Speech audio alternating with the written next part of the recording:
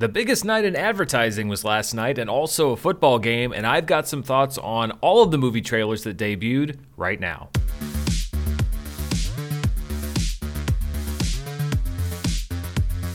This video is brought to you by Athletic Greens. Go to athleticgreens.com/Dan for a special offer, and stay tuned after the video for more info.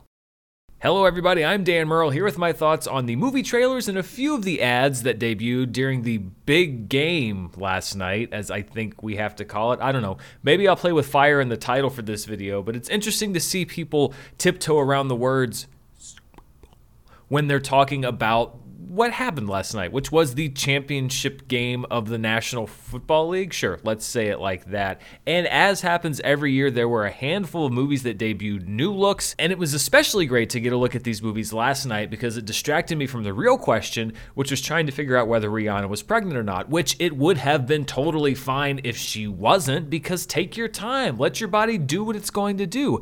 It just was a pressing question, so I'm glad that it was finally settled, and yes, she is pregnant, so congratulations. So I'm going to go over what we saw last night. There were some small ads, there were some bigger ads, there were some online trailer drops, and then of course a big look at one of the most anticipated superhero films of the year. But let's start with a few movies that had more traditional 30-second ads, and Paramount actually had 3 of them that were marketed as their big game spots, but that didn't actually, at least I don't think, play during the game itself. And it's probably just as well because they didn't really give us a whole lot of new perspective on the movies. One of those spots was for Dungeons & Dragons Honor Among Thieves, which I don't think we really got anything new there. The first trailer for this movie was the best one, and a lot of this was just action shots. And then that syncopated thing that like all trailers do now with sound effects, where it's like boom, boom, chang, chick, chick, boom, bing, dialogue.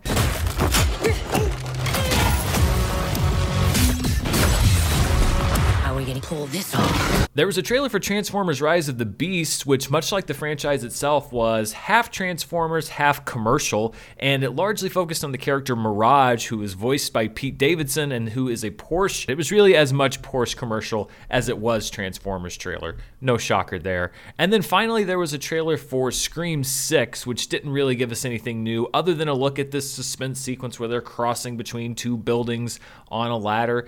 I've got to be honest, the posters for this movie are great. The marketing there is fantastic, but I don't have a good feeling about this movie, and this is from somebody who enjoyed last year's Scream, but the short turnaround, the fact that there's only about a year between, and the fact that they're going to New York City, no Neve Campbell, I know you're getting Hayden Panettiere back, but something about this just isn't sitting right with me, and maybe it'll subvert my expectations and surprise me, but I really don't have a good feeling about this. Not a whole lot to miss in this big game trailer either, just the addition of that sequence and then the same Ghostface stuff we've already seen. Also, just kind of reminding us that the movie is opening was a spot for Creed 3, which opens next month, and it's starting some sneak previews soon for different IMAX crowds. So this is really just kind of a placeholder, just like a, hey, don't forget about Creed. Not a whole lot new there. We also got a spot for Fast X or Fast 10, whatever you want to call it. It was basically a cut down of the absolutely ridiculous trailer that we got last week. And my God, it looks like they are taking this movie so seriously. And that to me has been the franchise's problem since Vin Diesel took over. Like the 7th movie, yes, of course,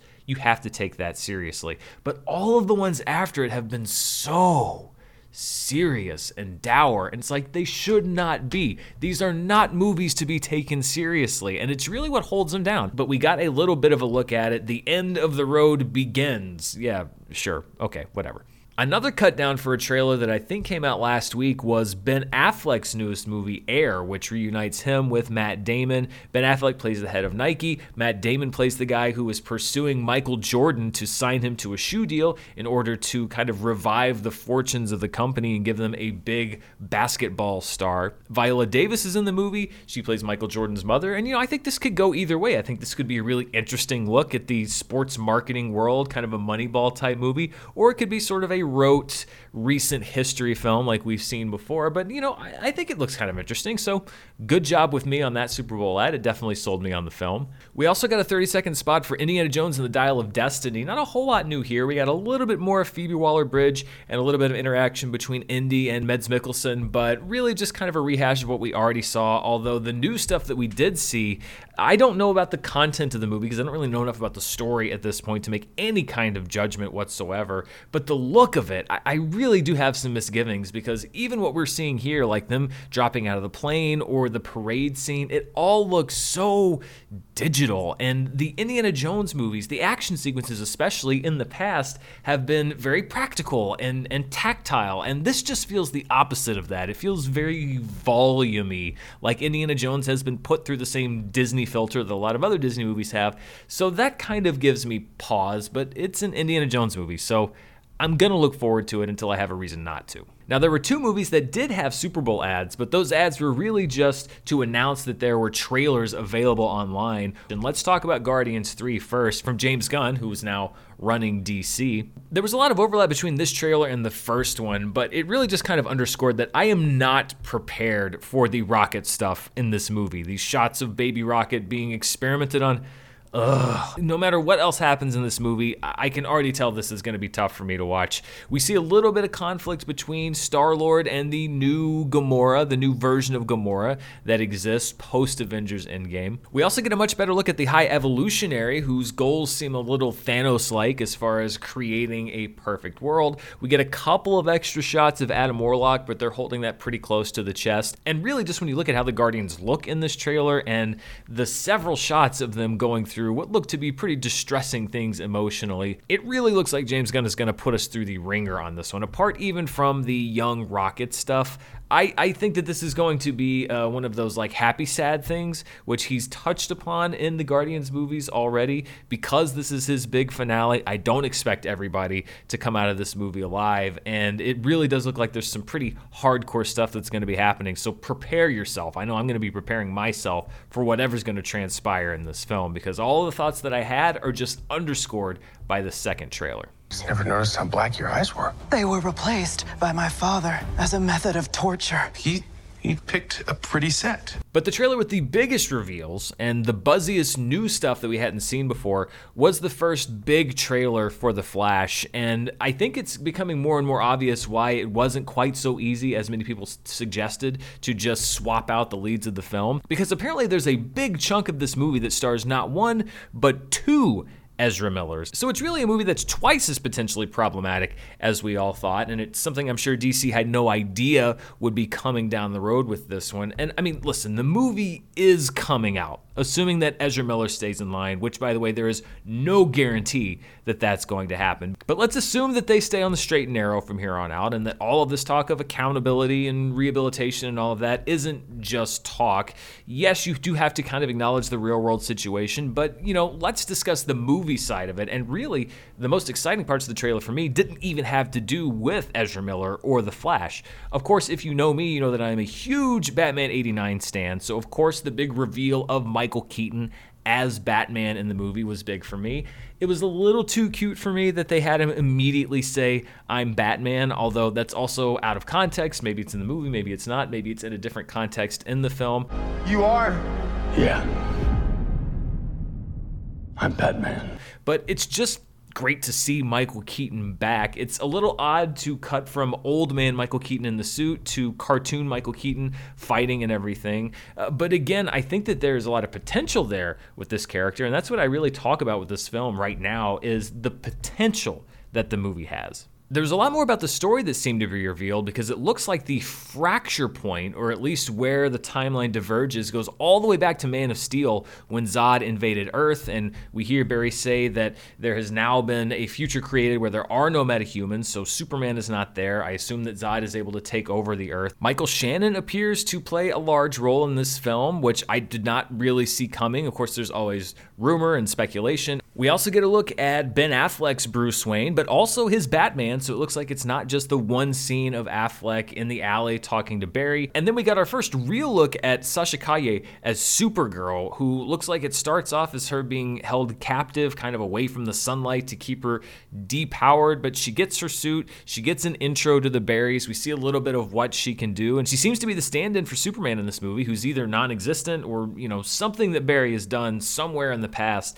has really screwed up this timeline. So it looks like we're going to be riffing on the things that we know in the DC universe, but also going in a different direction. And there are a couple of different ways that it can go, and it goes back to what I was saying about potential. I think this has the potential, if it's executed properly, to give us something like a Spider-Man No Way Home, which is one of my favorite Marvel movies of all time, or given all of these different elements, it has the potential to be just a big old mess. And I have no idea which one of those it's going to be right now. But given what I've seen, I think it looks pretty cool. So I'm going to invest right now in the potential of the project in a good way. It's something that I've been looking forward to since the Michael Keaton connection was announced. It seems like forever ago. And I am actually really excited for this movie. Now, that also means that it could potentially really let me down if it's not very good. But I was excited by this look at the film. Yes, you have the real world implications, and it's hard to ignore that. But when you just look at it from a mythology standpoint, from the Batman side of it, from the Supergirl side of it, from the Zod side of it, I think there's some really cool stuff there. So those were the ads and trailers that tied directly into movies that are coming out later this year, but there were also some ads that were kind of in the realm of movies and TV, or just a few that I wanted to mention that I thought were standouts for one reason or another. We had a couple of T-Mobile ads. One of them was Bradley Cooper and his mom. It looked like they were having fun. I don't know if that's what they were hired to do, but they got a fun ad out of it. You look like a clam. I think I know what I'm doing. I've been nominated 9 times. Yeah, but you never won any. And then there was another T-Mobile ad starring John Travolta and Zach Braff and Donald Faison singing about T-Mobile 5G wireless home internet service. John Travolta's looking pretty good. I like the fact that he's, got the shaved head, the beard, he's rocking it. But it seems like a lot of people like this ad. It didn't do a whole lot for me. There was a Michelob ad, which was a take on Caddyshack starring Brian Cox. And I've got to be honest, I didn't know that Brian Cox would be the perfect replacement for Ted Knight if they ever remade Caddyshack. But if they did remake the movie, he would be, except they should never do it. I'm not saying they should remake Caddyshack. They absolutely should not. But if they did, Brian Cox would be great in that role. There's a Paul Rudd Ant-Man advertisement, which was not only advertising Heineken, but was advertising alcohol-free 0.0 Heineken, which is like a quantum realm of product placement. And it was very weird to see Donald Faison in one ad with Zach Braff, and then Paul Rudd playing Ant-Man, and then the Rakuten ad with Alicia Silverstone reprising her role as Cher, which, by the way, good grief, the years have been very kind to Alicia Silverstone, and I was a big fan of Clueless, but you have so many Clueless alumni in different ads in the Super Bowl this year, and they're all getting paid. It looks like they're having fun. 2023 was a great year for the cast of Clueless. There were a couple of ads that didn't have anything directly to do with movies and TV, but decided that they were just going to play with my emotions for some reason, and they both had to do with dogs. There was one for a company called The Farmer's Dog, which is just the most obvious emotional manipulation of all time, and it works. If that commercial is not sad for you yet, just wait a few years, because that one was like a dagger to my heart. And then there was one for Amazon that was just an emotional roller coaster. It's like a family dog, and then the lockdown ends, and the family goes back out into the world, and the dog is sad, and he's watching him from the window, but then the dog starts tearing stuff up around the house, and the family's like, what are we going to do about this dog? And so they buy a kennel, and then I'm like, no, and they bring the kennel home. I'm like, you can't put that dog in the kennel. But then they open the kennel, and a puppy comes out, and then the dog and the puppy become best friends. I'm like, what are you doing to me, Amazon? Is your goal to cripple me emotionally so that I engage in some kind of retail therapy on Amazon? Oh my God. There was a Popcorners ad that featured the return of both Aaron Paul and Bryan Cranston as Walt and Jesse from Breaking Bad, and a little Tuco thrown in there for good measure. And did anybody else find it weird that Aaron Paul and Bryan Cranston both looked and acted a lot more like Walt and Jesse in this Popcorners ad than they did in either El Camino or their appearance in Better Call Saul? It was kind of eerie how much they were able to replicate it. I guess, the small effects needed or makeup when you're just doing a 1-minute ad is easier than doing it across several minutes of screen time. But it was like they filmed that ad like back in 2010 or something. We've got 6 signature flavors, John. 7! You make 7! 7 works. But my 2 favorite ads of the night both starred celebrities. One of them was the Ben Affleck Dunkin' Donuts ad, mainly just because I love it when Ben Affleck is able to do like blue-collar Boston. He just feels so natural and in his element. I'm just gonna have to give you 10 munchkins. You look a little lost. 1 second, I'm trying to find the bagels. And then I love that J-Lo comes in at the end, and she does her part really well. What are you doing here? Nice to meet you. Find my Is this friends. what you do when you say you want to work all day? I gotta go, guys. And that was really just a throwback to old Super Bowl ads where you just get a celebrity, put them in a funny premise, and sell your product. I mean, now things have gotten so complicated. I mean, I'm pretty sure I saw an ad for Jesus in the Super Bowl, like literally for Jesus. Like, it's crazy what Super Bowl ads have become. But my favorite Super Bowl ad of the night starred someone who, again, if you watch this channel, you'll know I'm an absolute sucker for, and that's Adam Driver. I am a fan of all things Adam Driver. I did not realize that he could also dominate the world of Super Bowl advertising, but damn it if he didn't prove me wrong.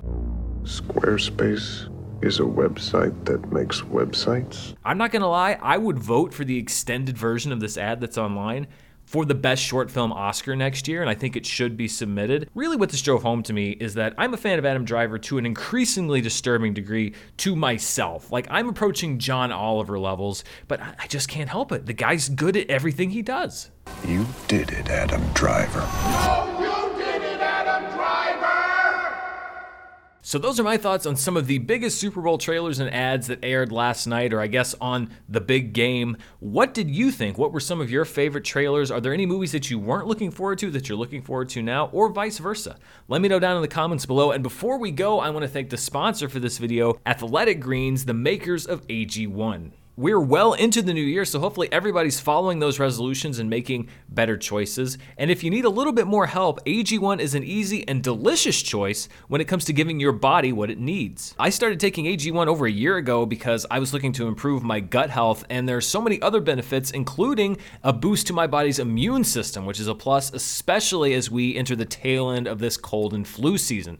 So what is AG1? Well, with one delicious scoop, you're absorbing 75 high-quality vitamins, minerals, whole food source superfoods, and more to help you start your day right. And it's super simple. I can either put a scoop right into a cup of water, or if I'm making a shake for breakfast, I can put it in there with my banana, maybe a little chocolate milk, some ice, something like that. Either way, it is a quick and tasty way for me to start my day off right. Athletic Greens as a company also cares about the world. They are climate neutral certified, and for every purchase, they donate to organizations helping to get nutritious food to kids in need, including No Kid Hungry right here in the US. Right now, it's time to reclaim your health and arm your immune system with convenient daily nutrition. And to make it easy, Athletic Greens is going to give you a free 1-year supply of immune-supporting vitamin D and 5 free travel packs with your first purchase. All you have to do is visit athleticgreens.com/Dan. Again, that is athleticgreens.com/Dan, D-A-N, to take ownership over your health and pick up the ultimate daily nutritional insurance. Thanks so much to Athletic Greens, and if you want to know more about AG1, you can check out more in the description below. And thank you for watching. I'll be back very soon. As a matter of fact, tomorrow morning, I will be here when the embargo drops with my review of Ant-Man and the Wasp: Quantumania. That's why I stayed here in this hotel room that has lights with 2 different color temperatures for a couple extra days, so I could watch that movie and get that review to you as soon as possible. So stay tuned for that. Of course, charts later this week, reviews, box office news, award stuff, the Oscars, everything. It's all right here on the channel. Thanks for spending part of your day with me. Until next time, stay safe, and I'll see you then. Bye.